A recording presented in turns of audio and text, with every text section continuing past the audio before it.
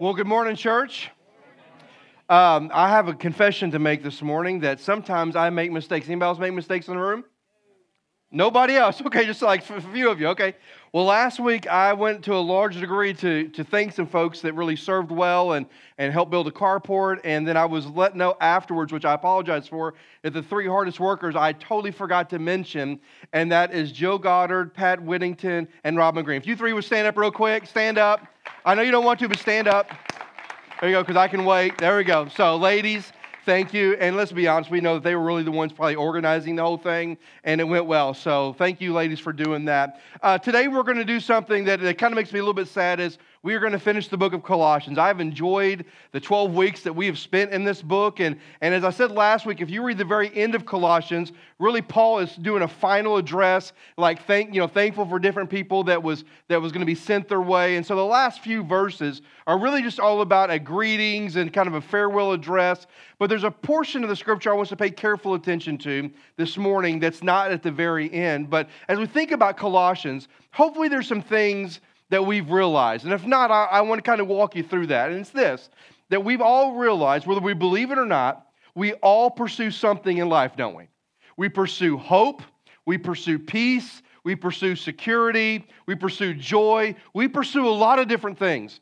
And the truth of what Paul has taught us through the book of Colossians is that in discovering that it's not Jesus plus something that equals that. So if you're searching for security, it's not Jesus plus finances equals security. If you're searching for fulfillment, it's not Jesus plus family that equals fulfillment. What we've learned through the book of Colossians is it's Jesus plus nothing that equals everything. Amen? Do you believe that this morning? It's just Jesus. That everything we're searching for, everything can be found in the person and the finished work of Jesus Christ. But here's the reality of that the enemy does not want us to embrace that. We've talked about that. The enemy does not want us to embrace the truth that Jesus is enough. So what does he do? He attacks us. And one of the ways that he attacks us is by inundating us with the philosophies of this world. And if you remember, I quoted two famous philosophers the very first week, and one of them was Daniel LaRusso, who says, what goes around comes around, right? And you've all heard that philosophy. That's called karma today. And that's a philosophy that's inundating us in the world that says, we just kind of operate that way, that they're going to get what's coming to them. Well, that's not necessarily true. And then I introduced the really famous philosopher, Kelly Clarkson, who said what? If it doesn't kill you, it makes you what? Somebody's going to sing that. Please don't sing that. It's going to make you stronger, right?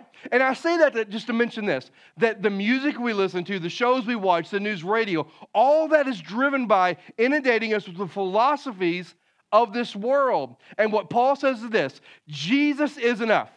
But the enemy doesn't want you to buy into that. The enemy doesn't want you to embrace that. So his plan of attack is to inundate us with philosophies that want to shape our identity, want to shape our purpose, and want to shape our worldview. But Paul comes to this conclusion that all the philosophies of this world all fall short. That when you embrace them hoping to find something, it can't hold up its end of the deal. They all fall short. So Paul says this, if we're going to embrace this truth that Jesus is enough, we need to make sure we keep our heart in check, our mind in check, and our testimony in check. And then for the last several weeks, we've been talking about how do we do that? How do we keep those three things in check? Chapter 3, Paul says this, that we're going to have to make sure that there's some things in our life that we have to put to death. There's some sin in our life that we've got to kill, we've got to get rid of if we're going to keep those things in check. He also says there's some things in our life that we've got to make sure that we put aside, like anger, wrath, all those kinds of things. If we're going to keep our heart and our mind and our testimony in check, we've got to kill some things, but we've got to put some things aside. And then he says, but not only that, there's some things that you've got to what? Put on. There's some things you got to put on in your life. And he talks about things like humility, meekness, patience, all of our favorite words, right? And he talks about if we're going to really reflect Christ and we're going to be his witness in this world and we're going to keep our heart, mind, and testimony in check, there's some things we got to put in our life. And then he talked about if we're going to keep those things in check, we got to make sure that we have our priorities right. right? We've got to make sure that our life is clothed in love. We've got to make sure that the peace of Christ is reigning and ruling in us. We've got to make sure that the word of Christ is dwelling in us. If we're going to keep this life and we're going to keep those things in check and we're going to live for Christ, we got to make sure that we have the right priorities. And then last week, Paul told us this, that if we're going to keep our heart, mind, and testimony in check, we need to make sure that our relationships are right. So he talks about the marriage relationship between husband and wife. He talks about the relationship between a parent and their child. And then he talks about the relationship between an employer and an employee. Now listen to me on this. When you go through the book of Colossians, then the words that Paul provides is great encouragement. It just reminds us that Jesus is enough. That the world, what they offers, is not enough. And if we're going to embrace this truth, there's some things in our lives that we have to actively do, like putting aside, putting to death, putting on, having the right priorities, making sure our relationships are right. Why? Because the enemy's going to attack us. He's coming after your marriage. He's coming after your relationship with your kids. He's coming after your job. He's coming after it.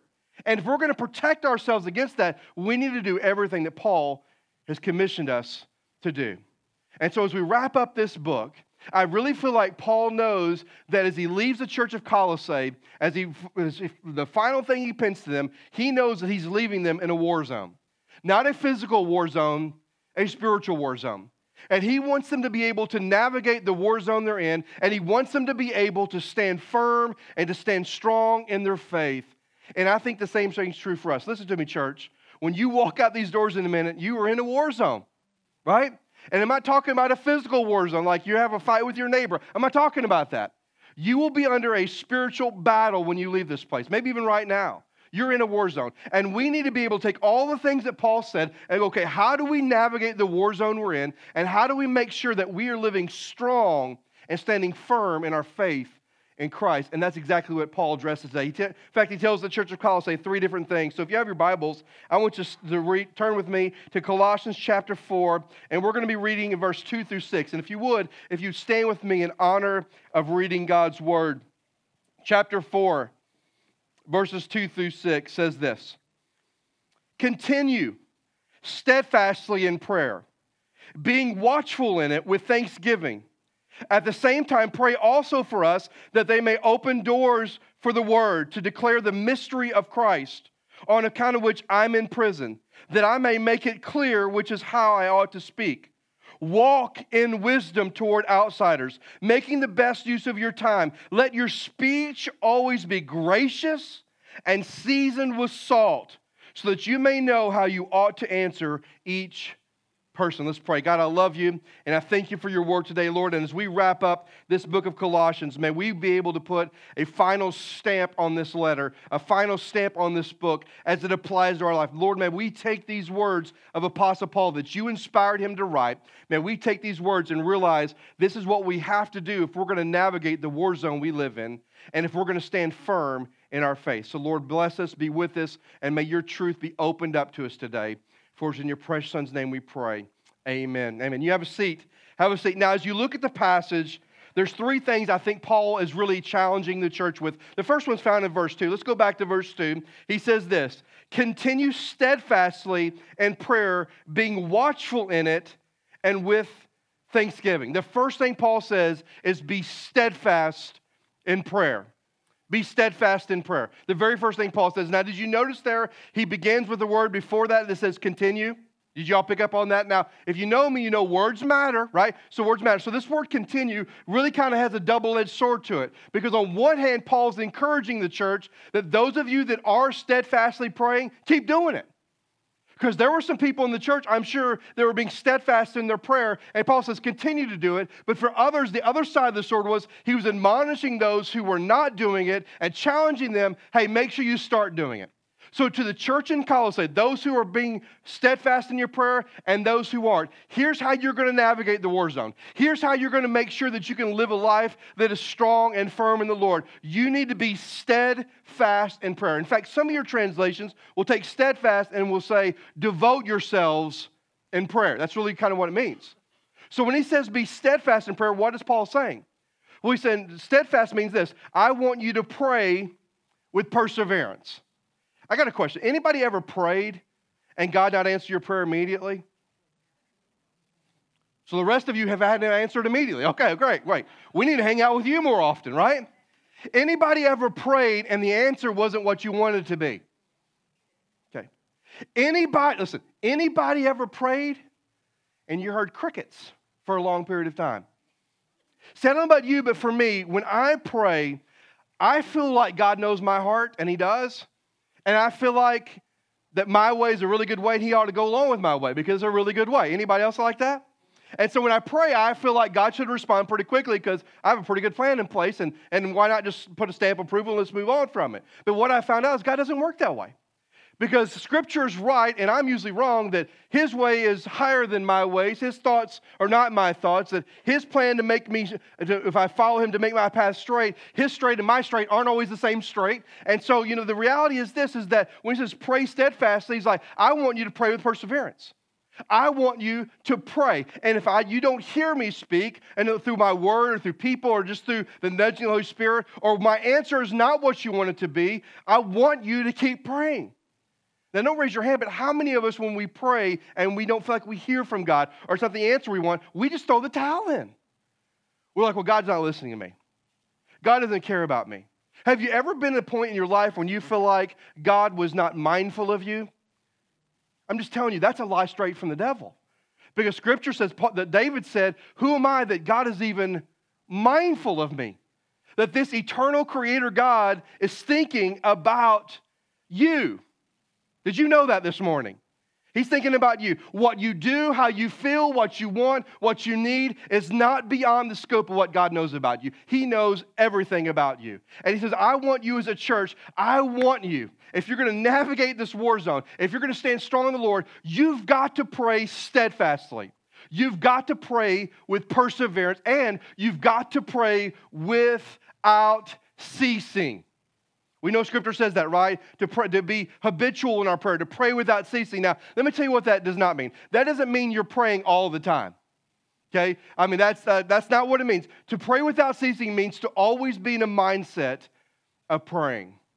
For example, you're going through the line at Publix, and you're praying. You have this long line, you're waiting, and you wish there was more cashiers because there's never enough cashiers, and you're waiting there, and you begin to pray, Lord, would you help me notice the needs of those around me? Or probably what fits most of us is you're driving somewhere and somebody cuts you off, or somebody is driving way too slow because they're in the fast lane, not the slow lane. They know better. They be in the fast lane because this is the fast lane for a reason, not the slow lane for a reason, but they're in front of you. And you begin to pray, God, would you give me the patience not to lash out at them as I pass by them and stare at them the entire time that I pass by them. Obviously, I don't struggle with this, right? But you get my point about praying continually. See, the idea that Paul is saying, when he says pray steadfastly, he's literally saying, I want you to pray with a great deal of perseverance. I don't want you to stop praying. I don't want you to be discouraged and quit praying. I don't want you to be defeated and quit praying. I want you to keep praying. And I want you to pray without ceasing. I want you to be in a mindset where you're always communing with your Heavenly Father. I want you to be steadfast in prayer. Now, why is it important for Paul to challenge the church this way? Here's why. Because prayer is one of the greatest tools that you and I have as a believer. Did you know that? And I would go as far as saying, we talked about this in Nehemiah, it's one of the most untapped tools that we have for too many believers. What I mean is there's too many believers. As a believer, as a follower of Jesus Christ, you have access to the throne of grace. You have access to pray, and Creator God hears you when you pray. The Father in heaven hears you when you pray. And too many of us don't take that opportunity.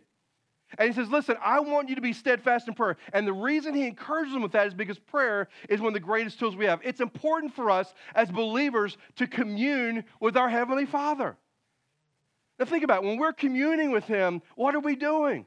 We're asking for His wisdom, His guidance, and His direction in our lives. And I don't know about you, but I need those three things, don't you?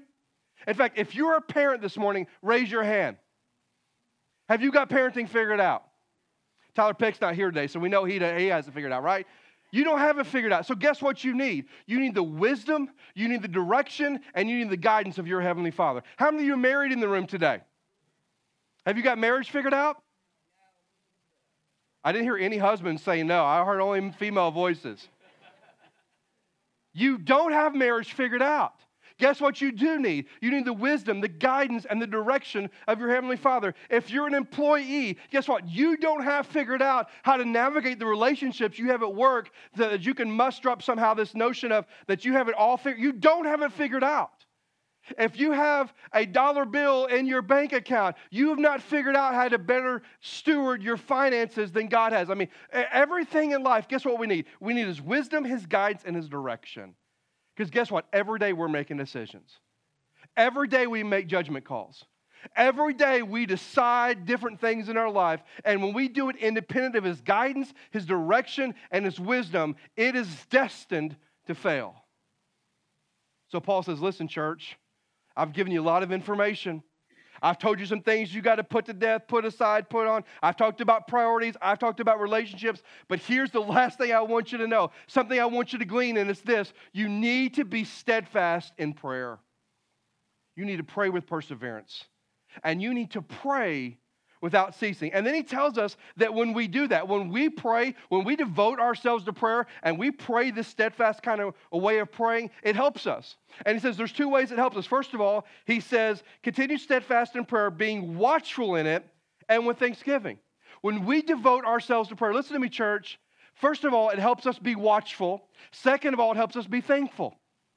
When we devote ourselves to prayer, he says it will help you be watchful. Now, what does he mean by that? It means this, that it will help us be alert to things around us.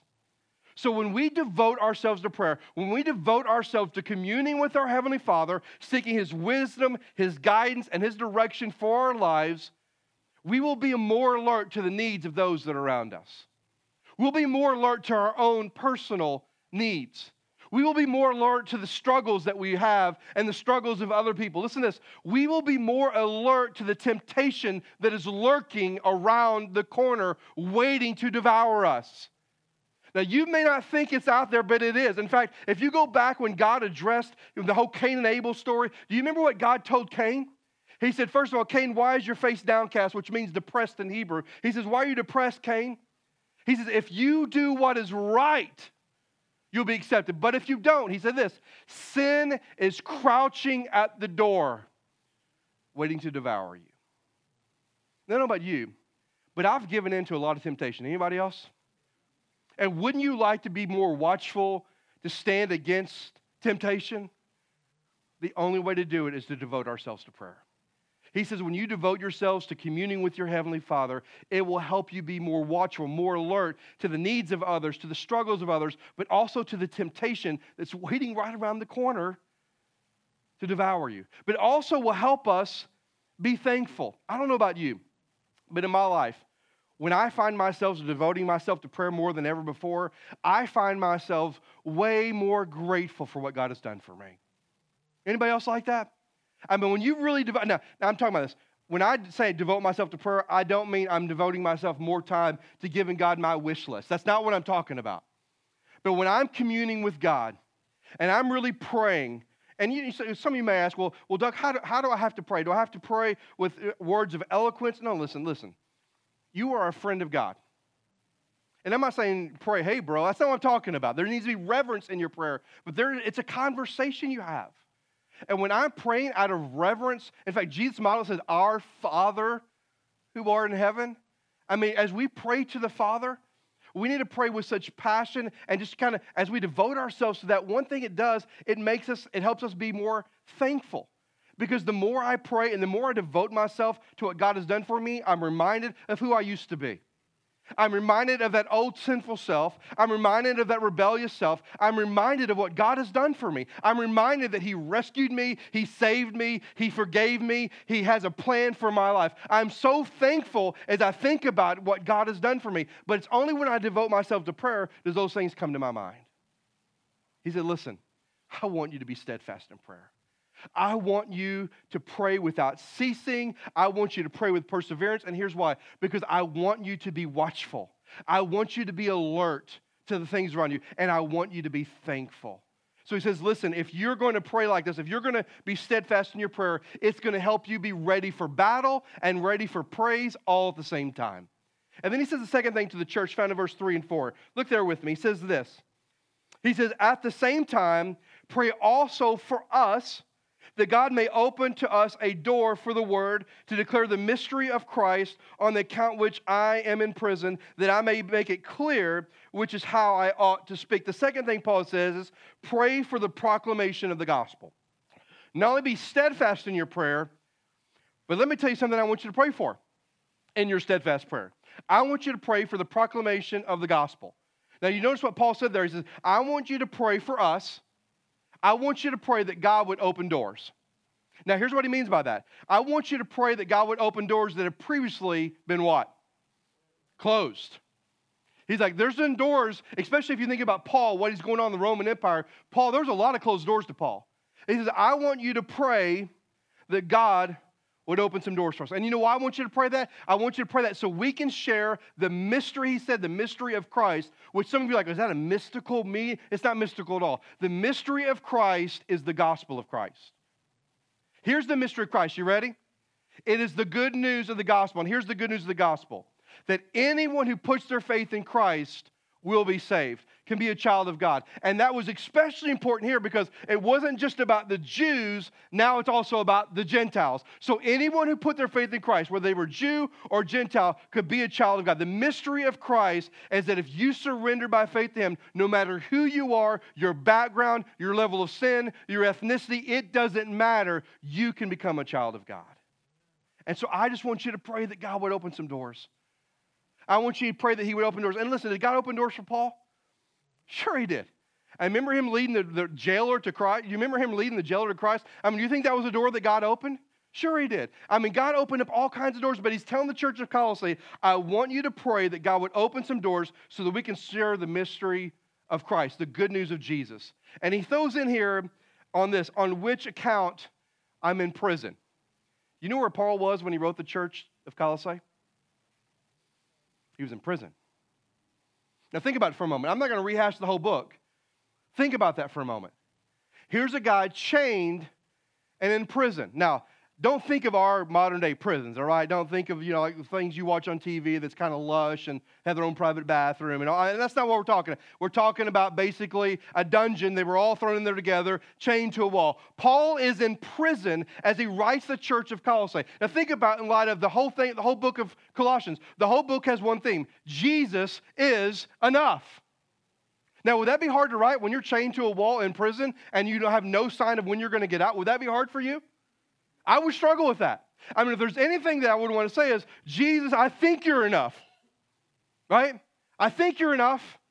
I bought into you. I'm living for you. I've shared the gospel for you. But look where it landed me. I mean, if you want to use me, God, should I be on the outside of the prison and on the inside of the prison? I mean, if I was Paul, I would probably struggle with everything that he's written because I know me. I know my own selfishness. But Paul, he didn't. Paul was like, listen, I'm in prison when I'm writing this. But Jesus still is enough.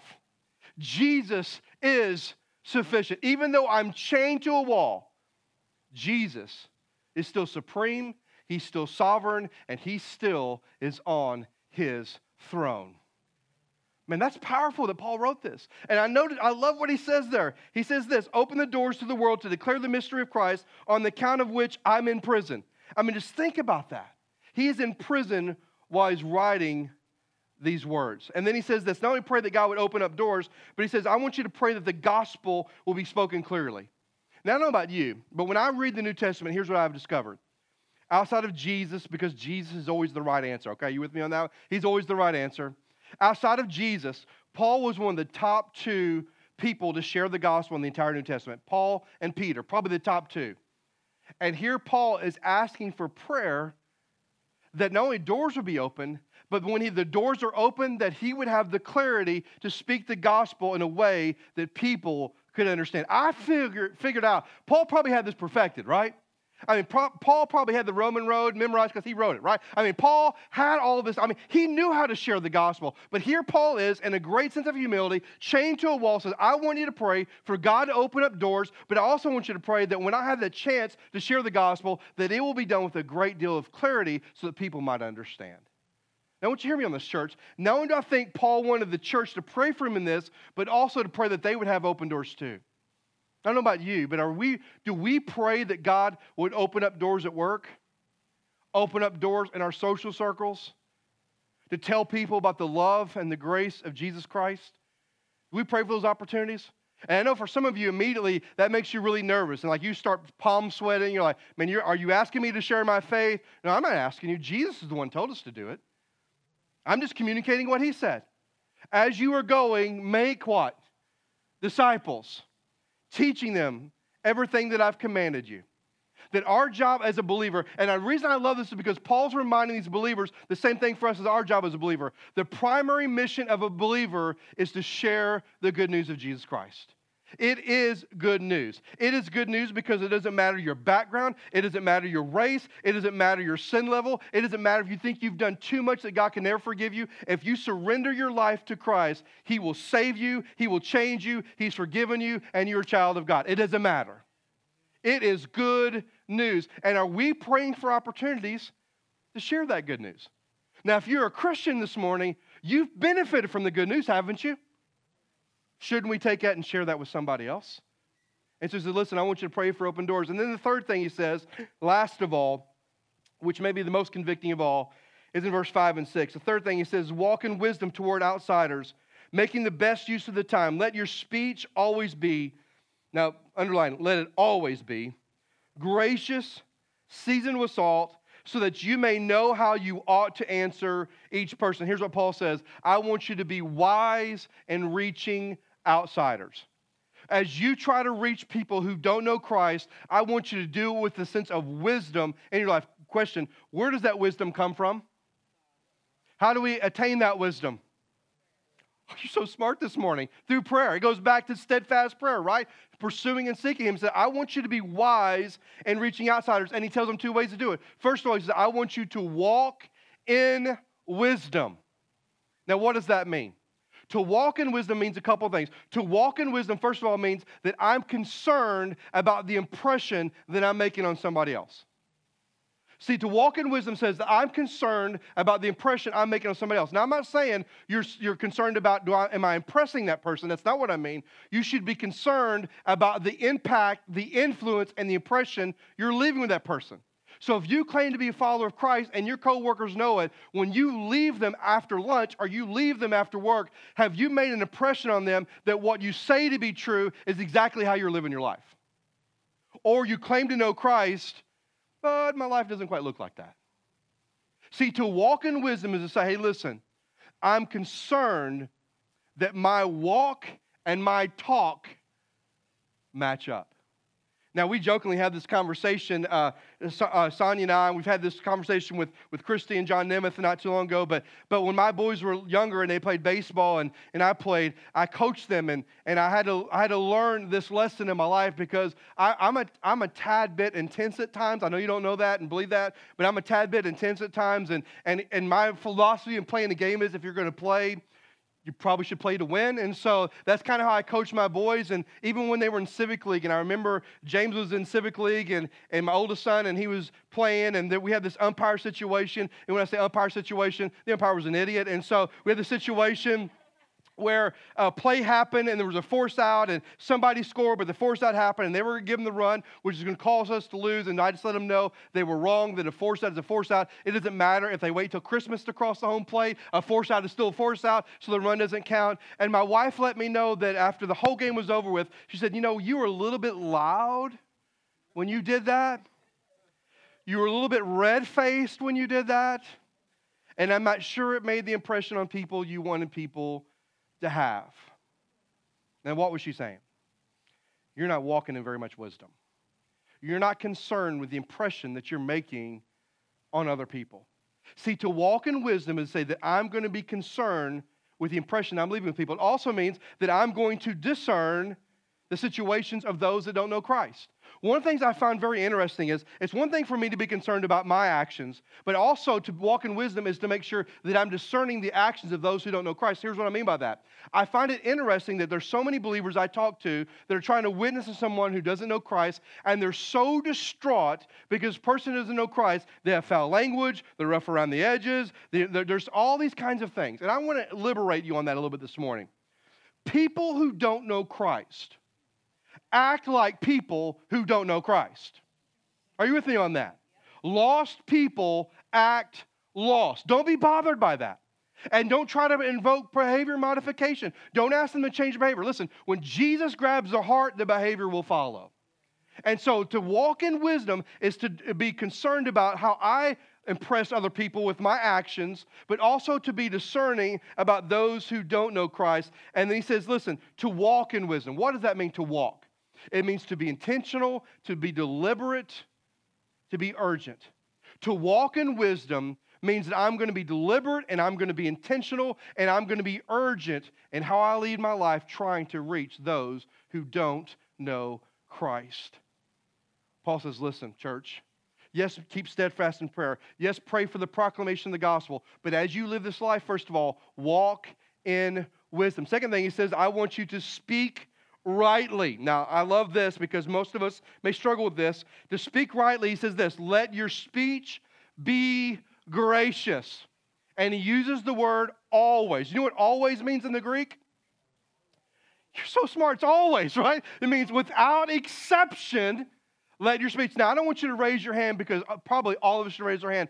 Is there times in our lives when we're trying to reach those who don't know Christ and our speech is not always gracious, right?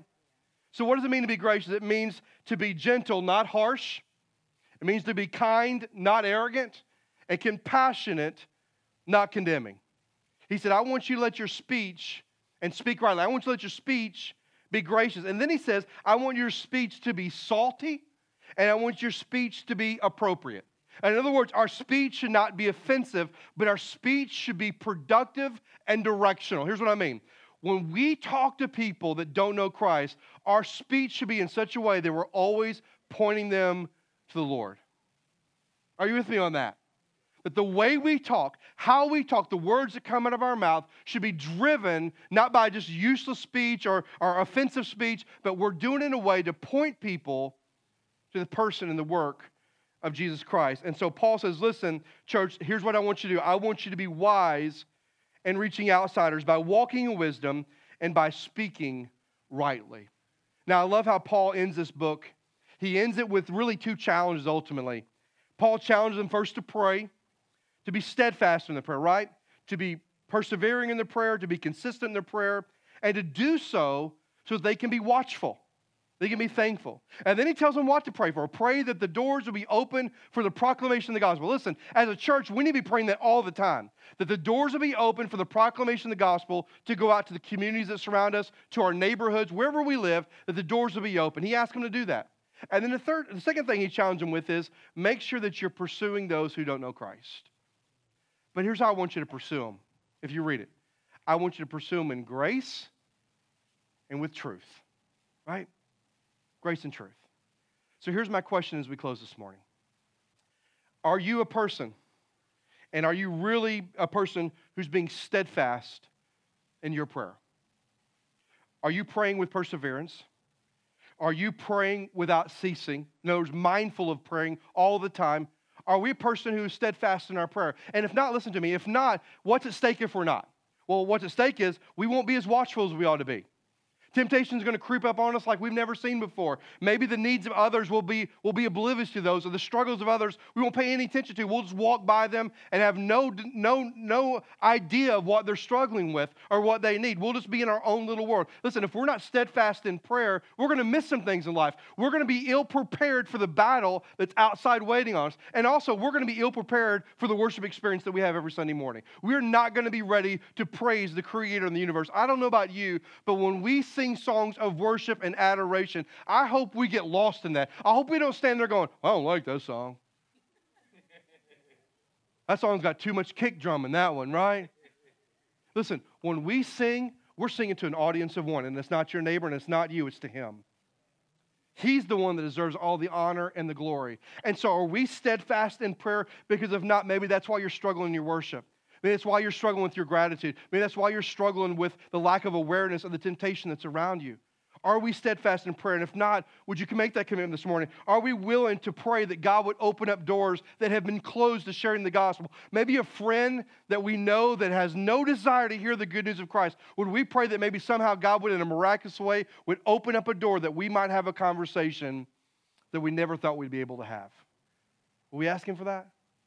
And then last of all, are we willing to be wise and reaching outsiders, those who don't know Christ? Are we willing to walk in wisdom and to speak rightly? See, if you're a follower of Jesus Christ, listen, those are things we've got to commit to. And are you willing to commit to that this morning? Are you willing to commit to steadfast prayer? Are you willing to commit to praying for doors to be open? Are you willing to commit to pray that you can walk in wisdom, that you can walk in wisdom and that you can speak rightly to those who don't know Christ? And if you're here this morning and you don't have a personal relationship with Christ, I want you to hear something from me. If you don't know Christ, if you're not sure, without a shadow of a doubt, you have a personal relationship with Christ. Not one because you grew up in church, not one because of anything else, but because if there's never been a moment that you personally have decided to trust Christ, I want you to hear something this morning. The mystery of Christ is important for you today. I don't care what you've done. I don't care where you've been. I don't care how big your sin debt is. If you're willing to surrender your life to Christ, He will save you, He will change you, He will forgive you, and you will become a child of God just like that. You don't have to work your way to it or work your way through it. He will guide you and direct you. And once He changes this, behavior will follow. And if you've never trusted Him, would you do that this morning? Would you just simply acknowledge, Lord, I know that I'm a sinner. And I believe that Jesus died on the cross for me, and I confess Him as my Lord and my Savior today. And if you will do that, He will change your life and change your eternity. So what commitment do you need to make this morning? Let's all stand together if we would. Everybody stand with me. With every head bowed and every eye closed, just stand with me. Father God, we love You. We thank You for today. I thank You for this passage, Lord. I thank You that we're able to take the words of Paul, and we're able to see as he finished this amazing book to the church of Colossae. And after everything he said, he just reminded them, hey, listen, church, as you encounter this war zone spiritually, as you seek to stand firm in your faith, stay on your knees. Keep praying. Don't get distracted. Continually pray so that you can be watchful and you can be thankful. Lord, I thank You for the words of Paul that reminds us of the mission of the church, the mission of every believer, that we pray that doors would be open that have been closed so that we can share the only message that can change somebody's eternity. And the Lord, I pray for believers that we be willing to commit today to walk wisely as we seek to reach those who don't know You. That we would walk in wisdom, that our speech would be right, and that everything we do and everything we say would point people to the only one that can change their life, and that's Jesus. So God, I pray for believers across the room this morning that You would convict us of where we struggle with these three things and that we would make a new commitment to You. But God, I pray for maybe that one person today that's not sure beyond a shadow of a doubt that they have a relationship with You, that today they would realize they don't have to work their way to be in right standing with You, that all they have to do is surrender. Acknowledge who they are. Acknowledge what You've done. And surrender their life to You. And Lord, I pray somebody today would do that. God, however You're working in our hearts, however Your Holy Spirit is moving, would we be faithful to respond to that? Lord, we love You. We bless You. We thank You for all that You do. For it's in Your precious Son's name we pray. Amen. If you need to respond this morning, you can come to the altar. The altar's open. If you need to sit back down and just kind of pray and get alone with God, you can do that. But whatever it is, however the Holy Spirit's been leading you this morning, whatever area of believer you may be struggling with, would you make a new commitment to the Lord? And if you're that person in the room today that doesn't know Christ as your Savior, would you make that decision? Or if you need help with that, I'll be standing right here, or I'll be outside when you leave and love to talk to you. But don't let this moment slip you by. I don't want you to leave today not sure that if death were to knock on your door, that you would not spend eternity with Christ forever. You can be sure today, but you've got to surrender your life. So if you need to do that today, I challenge you to do that. So the altar's open. I just challenge all to respond as the Lord might be leading us. So join us as we continue in worship.